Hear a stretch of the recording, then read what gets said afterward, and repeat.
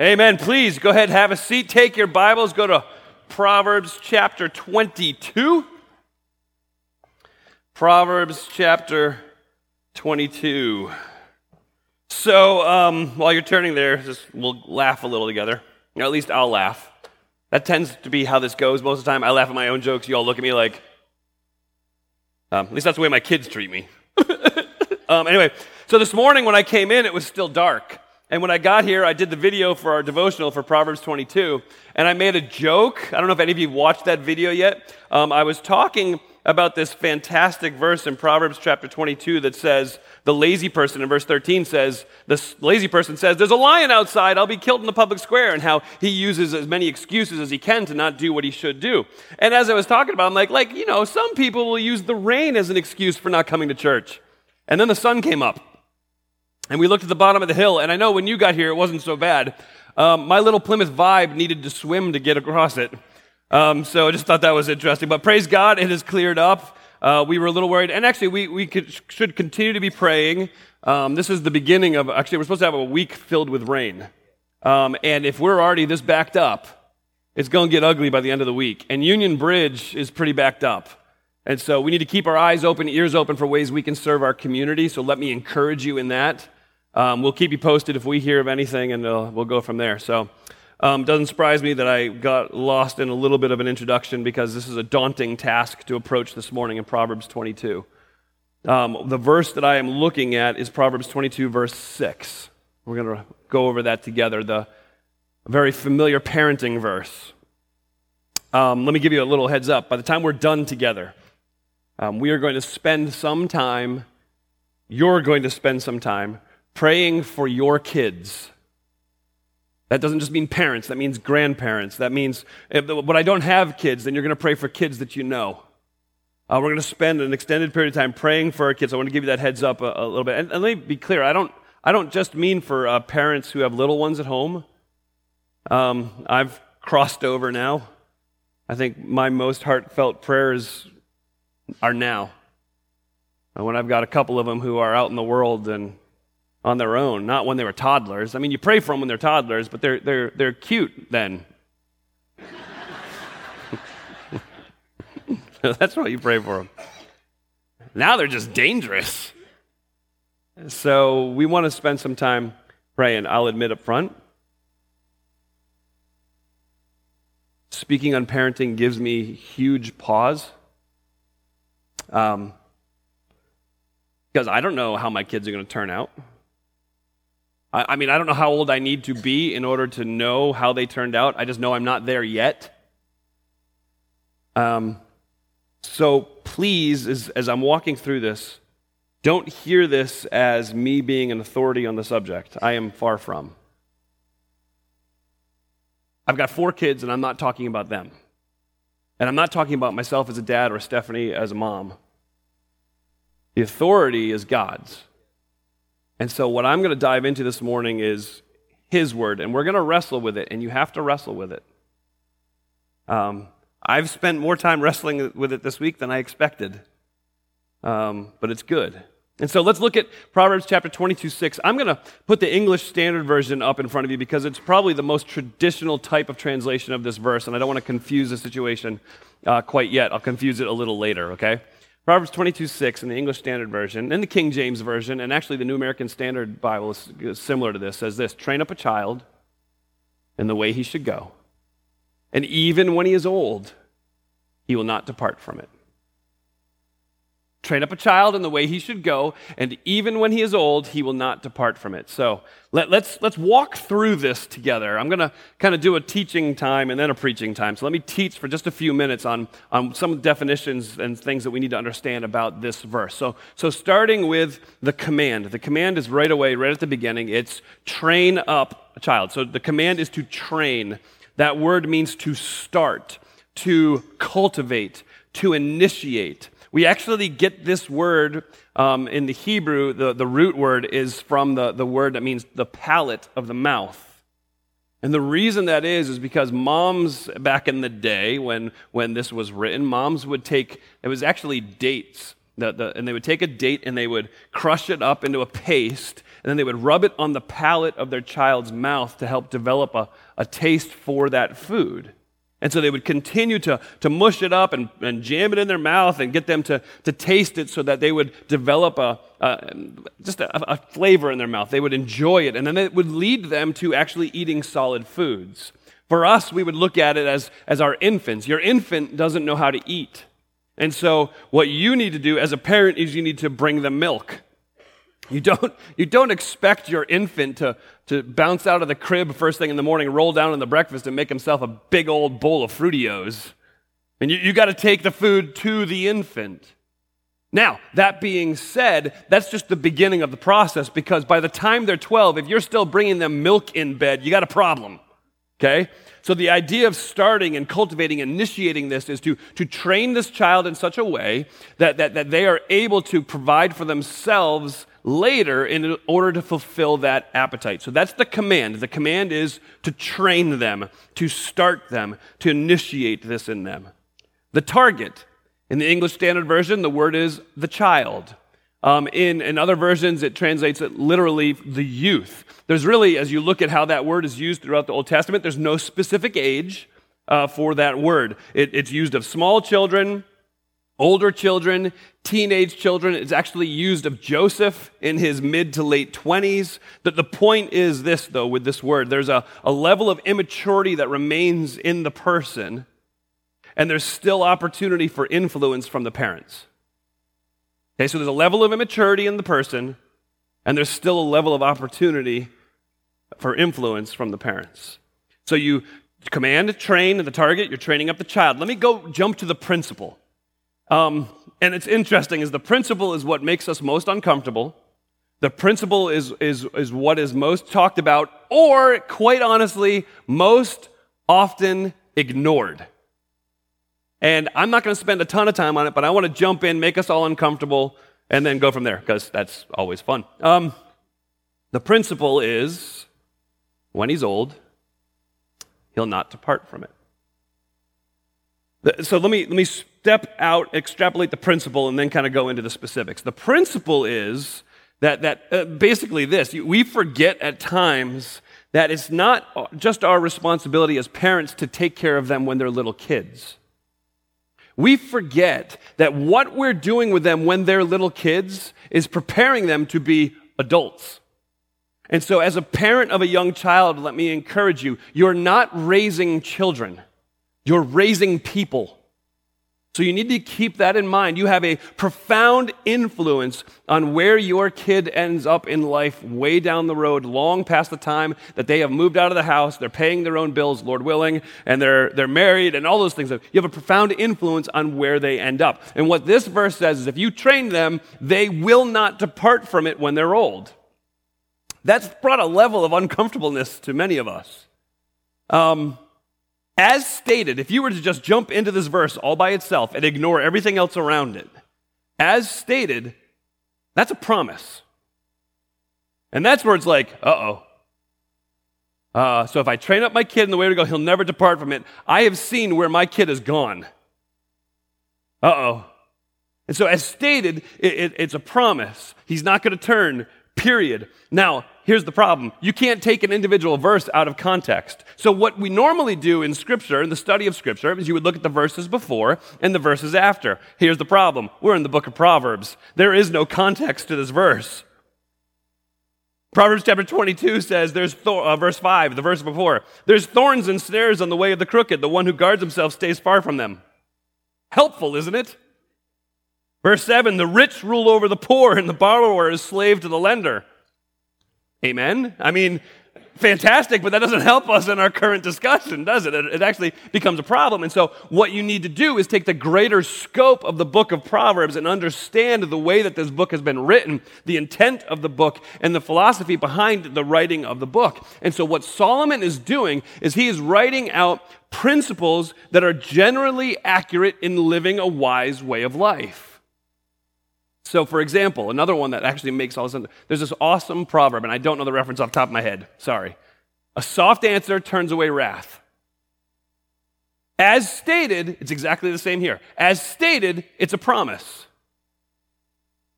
Have you ever been in an argument and decided, I don't want to be in this argument, I'm just going to talk kindly? I'm going to give a soft answer. That always removes wrath, doesn't it?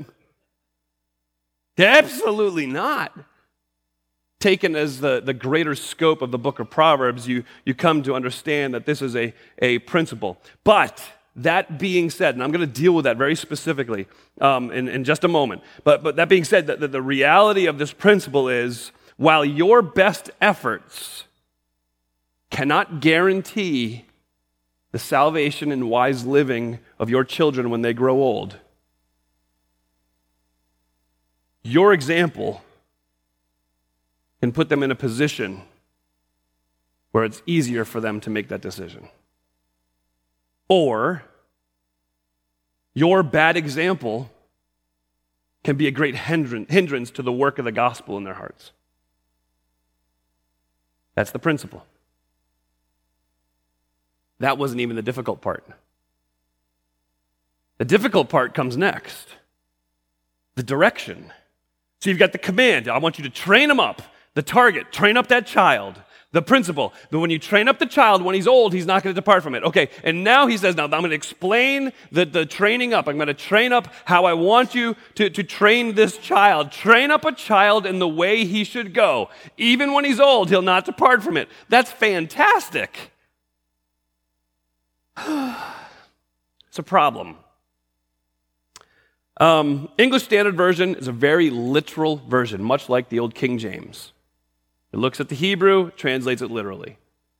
So you look at this, you'd be like, okay, that's literally what it says. Here's the difficulty is when you open another very literal translation, and probably the best, and I'll be honest with you, probably the best translation, if you're going to do a in-depth Bible study and use an English translation, you're probably going to use the New American Standard Bible.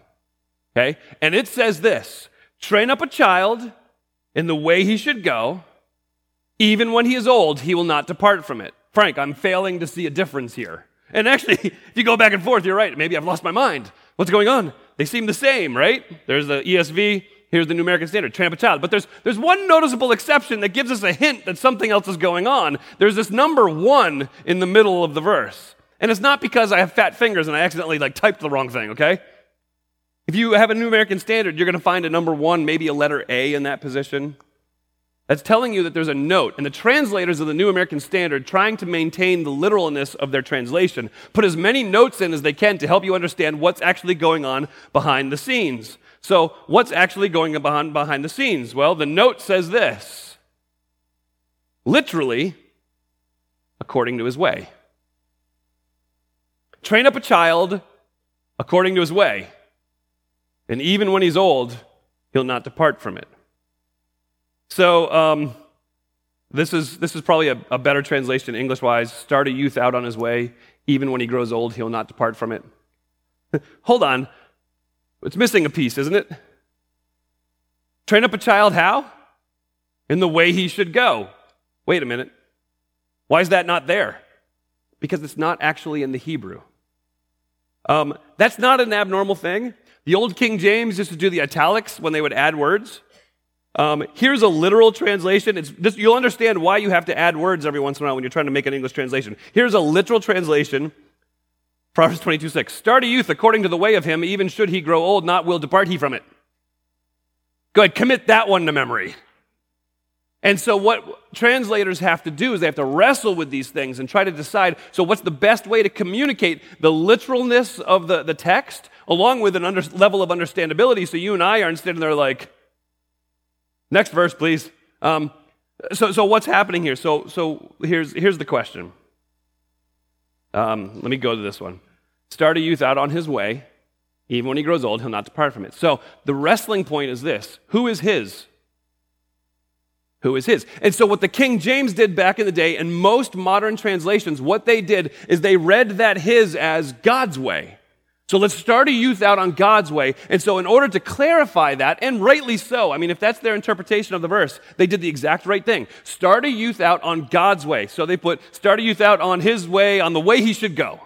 And when he's old, he'll not depart from it. So let's talk about that for a minute. What does it mean to start a child out on God's way? It means the patterns and principles of godly wisdom are being sown into your child day in and day out as mom and dad. That means every opportunity you get to lay out the facts of the gospel, to lay out the truth about righteousness and integrity and justice, to lay out what it means to have the fear of the Lord. Remember, we've talked about the fear of the Lord a number of times. It's not just, oh, I like the Lord. The fear of the Lord is a terror of who he is in his holiness, knowing that within him is the power and the ability to speak everything into existence that didn't exist before. He's got omnipotence and strength. He's got the wrath that he's going to pour out on all humanity because we have continued to rebel against God and to choose our own ways. It's sowing into the lives of your children the fact that they are sinners. You already thinking about your kids.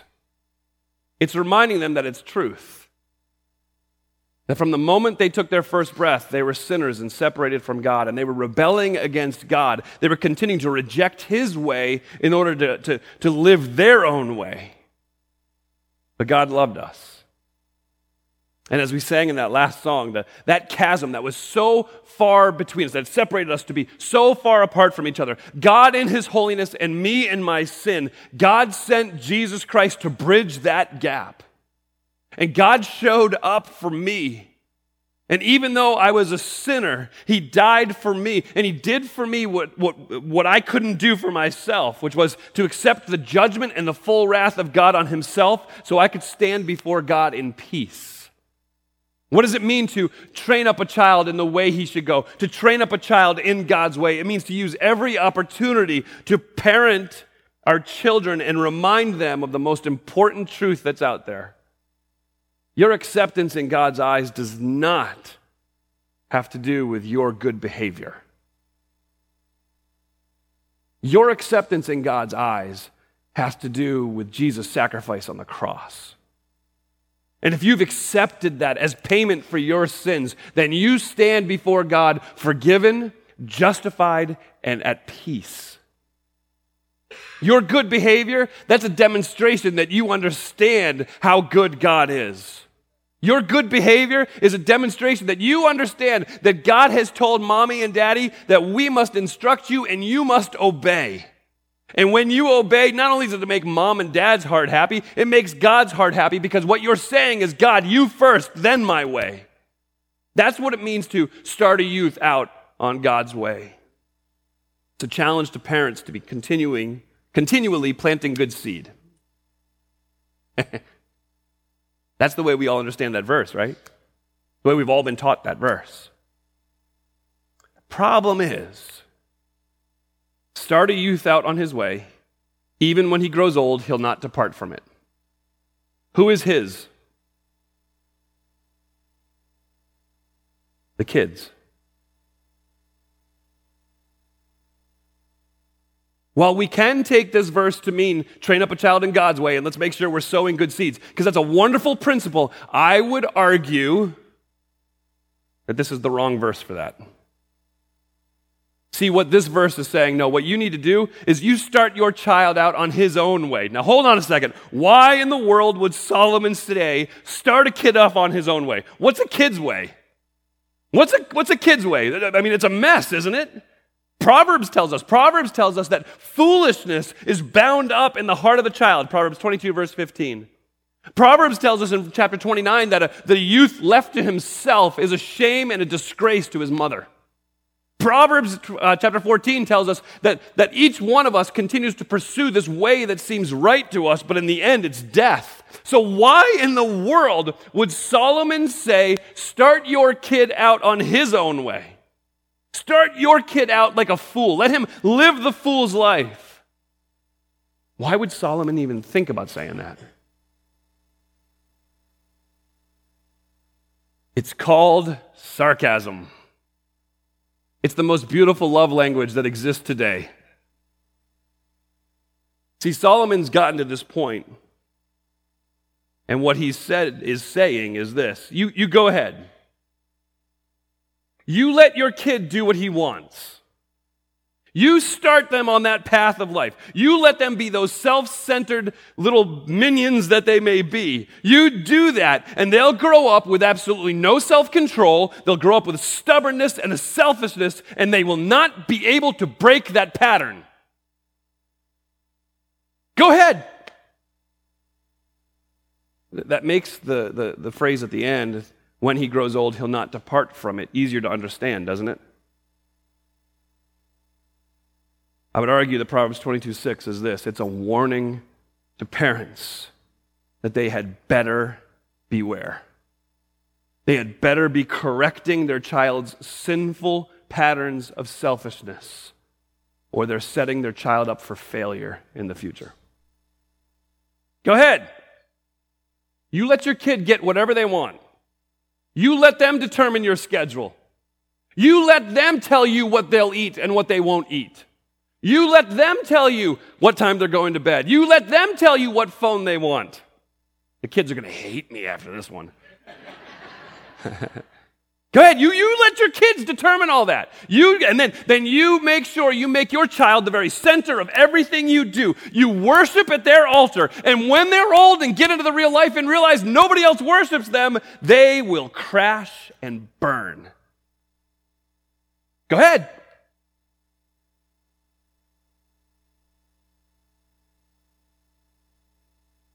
So when we take this verse at its face value,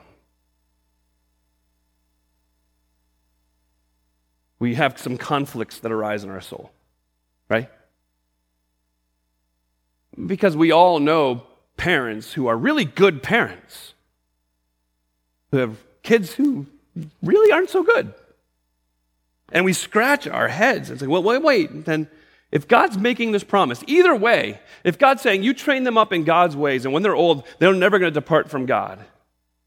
Well, we've seen parents drag their kids to church every time and teach them and disciple them and send them to Christian school and to camp and to youth group and to Young Life and Youth for Christ and FCA, and yet they're rebelling against God himself.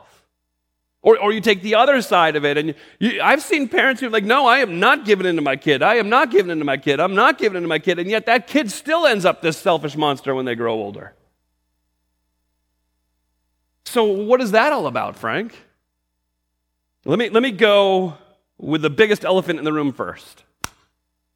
I know that you look at some parents and think, man, they were the greatest parents ever.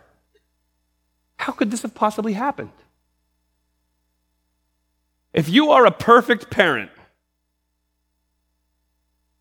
raise your hand. If you raise your hand, you're a liar. That makes you not a perfect parent. So there you go. There isn't one. There isn't one. And I said it in joking last week, but it's serious. Every single one of us as a parent is going to screw up our child in one way or another. It's not a matter of if, it's a matter of how much. That's reality, folks. And the problem is you and I can look at parents and be like, oh, they're the perfect parent. You're not in their home. You can't say that. Every parent, to some level, is inconsistent in their parenting. Every parent. Whether that mean we're inconsistent with what we're teaching, or we're inconsistent with how we're living, or we're just inconsistent from one child to another. That's particularly true when you have a large span of children of age group in your home, because what you did with your older kids, by the time you get to the younger ones, you're just tired. You're like, whatever. But that's reality, and so things change. But the reality is this, okay? So if you were given the perfect recipe that 100 people had reproduced over and over again and turned out with the most amazing cake ever, and you're given that recipe and you sit down and you follow it to a T, literally every ingredient is put in and every temperature is exactly right and the time exactly right, and you do all those things and put it in and pull it out, and you're going to end up with the exact same cake. But you mess with one ingredient. Changes everything.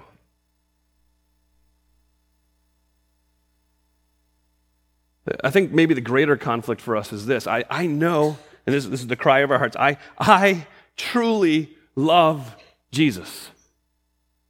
My kids are so far from him right now. Being a God-fearer, wanting to please him, loving Jesus in all you do, does not make you a great parent. It also doesn't guarantee your kids won't rebel against you. Think of the prophet Samuel. And that guy just constantly spewing truth over and over again in some of the most difficult situations, just sticking to his guns and representing God with everything he said. And yet his sons, Joel and Abijah, in 1 Samuel 8, were told that they turned their back on the way that Samuel had lived, and instead they took bribes from people because they found that more attractive and appealing. What did Samuel do to deserve that? Or David? And we know David had his foibles, but David was a man after God's own heart. He's got a son named Absalom who goes and sits at the city gate so that when people would come in to talk to the king to have him judge their cases, Absalom would be interfering with them and saying, oh, if I heard your case, this is how I would judge, trying to gather a crowd to follow him. And he does, and he throws a rebellion against his dad. What did David do as a dad? The reality is that you as a parent can influence your child like no one else can. But they must be the ones who make their decision to follow Christ. And so your job as a parent is to continually put them in situations where that opportunity arises.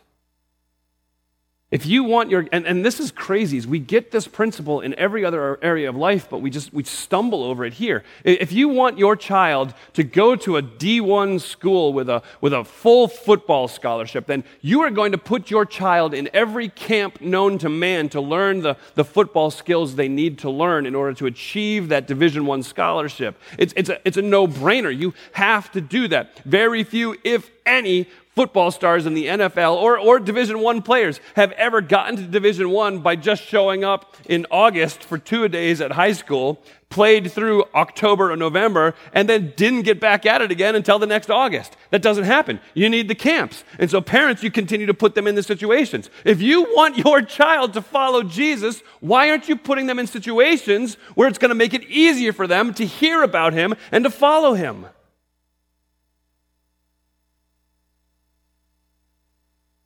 This is hard because when you talk about this, there's really two camps that exist. And I'll lay them right out there. The first one is, man, I look at my child, it is all my fault. And to you, I'm going to go further, but to you I would say, no, it's not. Your child bears responsibility for their soul. But the second camp is, it's not my fault at all. And to you, I would say, repent. I mean it. Man, evaluate your parenting. Stop. But do an evaluation. Look at the fruit that you're seeing in your child. It's so basic farming. You walk out after planting a seed in your backyard. You go out and look, and you have an orange tree where the seed once was. I wonder what happened. Oh, the seed grew. Now it's an orange tree. It'd be a little weird to have an orange tree around, but okay, get the point. So there's an orange tree. If you want apples, you better start planting different seed. Because what you're putting in the ground is getting you oranges.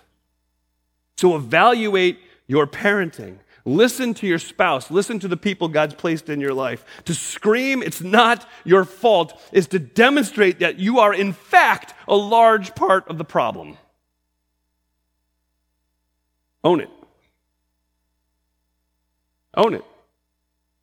I don't care if your kids are still living in the house or if they've been out of the house for the last 30 years. When you come to the realization that you have sinned against your children by not parenting well, own it with them. Sit down with 7-year-old Johnny and say, listen, Johnny, Daddy has not been doing what he should do when it comes to leading you into the way of Jesus Christ. I have sinned against you by being selfish as your dad, and I need you to forgive me. You want to position your child in such a way where they are lined up underneath the outpouring of the Holy Spirit, then that is step one, friends. If your kid's 45 years old and you're sitting and you're like, oh, I really messed that up, don't let it go unsaid. Repent. Seek forgiveness. Own it. With younger kids, change the way you're parenting. And a lot of our parenting isn't just direct parenting, like here, I'm going to parent. But a lot of it is just the way you live and demonstrate your life in front of your kids. So you need to change the way you parent. You cannot, and we all try to do it, you cannot delegate the hard conversations that you need to have with your kids to teachers, or worse, to other kids. Mom and dad, that's your job. Step up. You can't delegate the discipleship of your kids to Young Life or to Youth for Christ or FCA or youth group or Vacation Bible School or a pastor or even church. That's your job.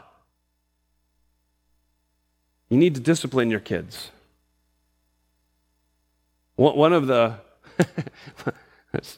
sorry. I didn't want to make it about my family, but this is an illustration of it.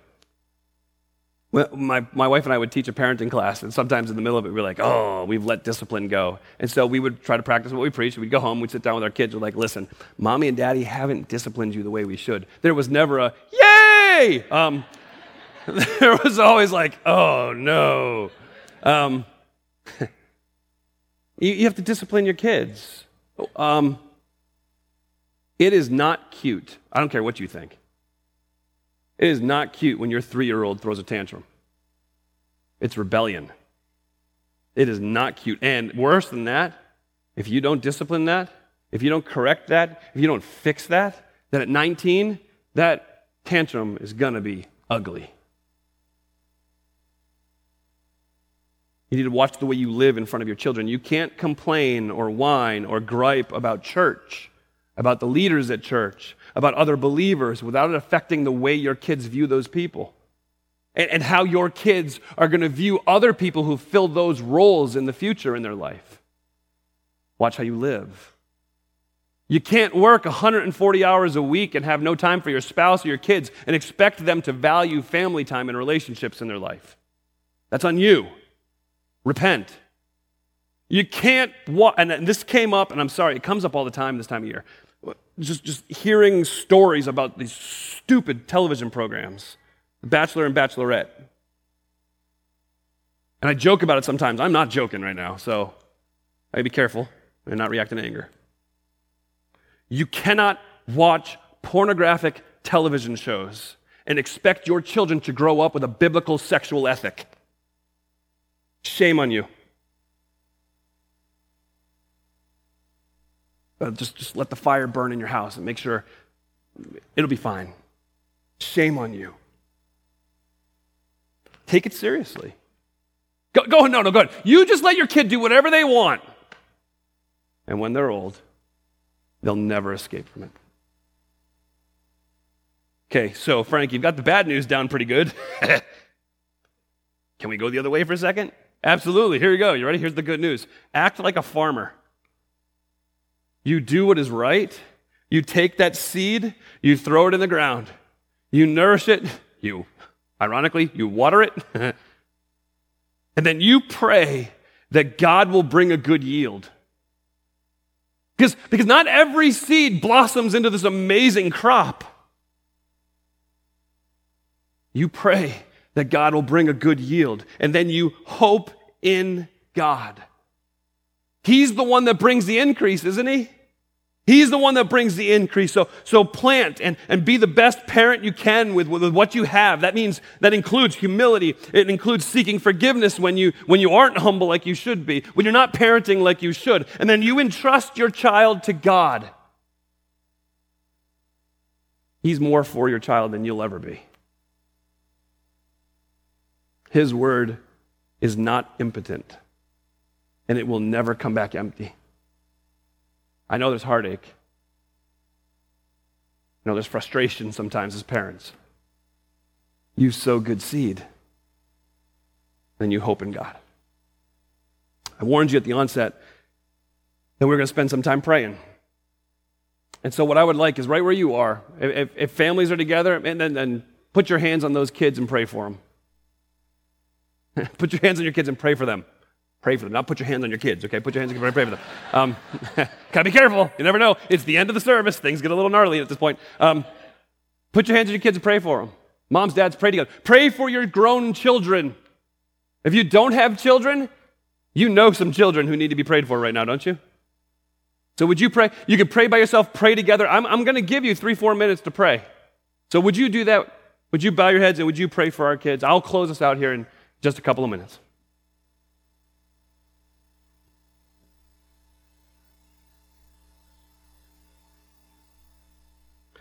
Father, I thank you for the privilege it is to be a parent. Lord, it's not calling that you've given to everybody, but to those of us that you've given it to, I thank you for it, and I pray that we would serve you well as we try to lead our young people. Father, I ask that you would save those who need to be saved, that you would return those who need to be returned. I pray as moms and dads we'd be humble, that we would cling to you, we would thank you for the gift that is our children, and Father, that you would just heal the wounds of our hearts for those who are either no longer with us or who have rebelled against us.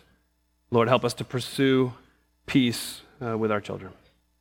And now, God, as we transition a little bit and bring these children up here, God, I pray that you would just encourage our hearts with the reminder that when we sow seeds of the gospel, our kids are exposed to things just like this. Father, we thank you for this church that's put such a high priority on our children. May we continue to do so. May we reach them while they're young. For it's in Jesus' good name I pray. Amen.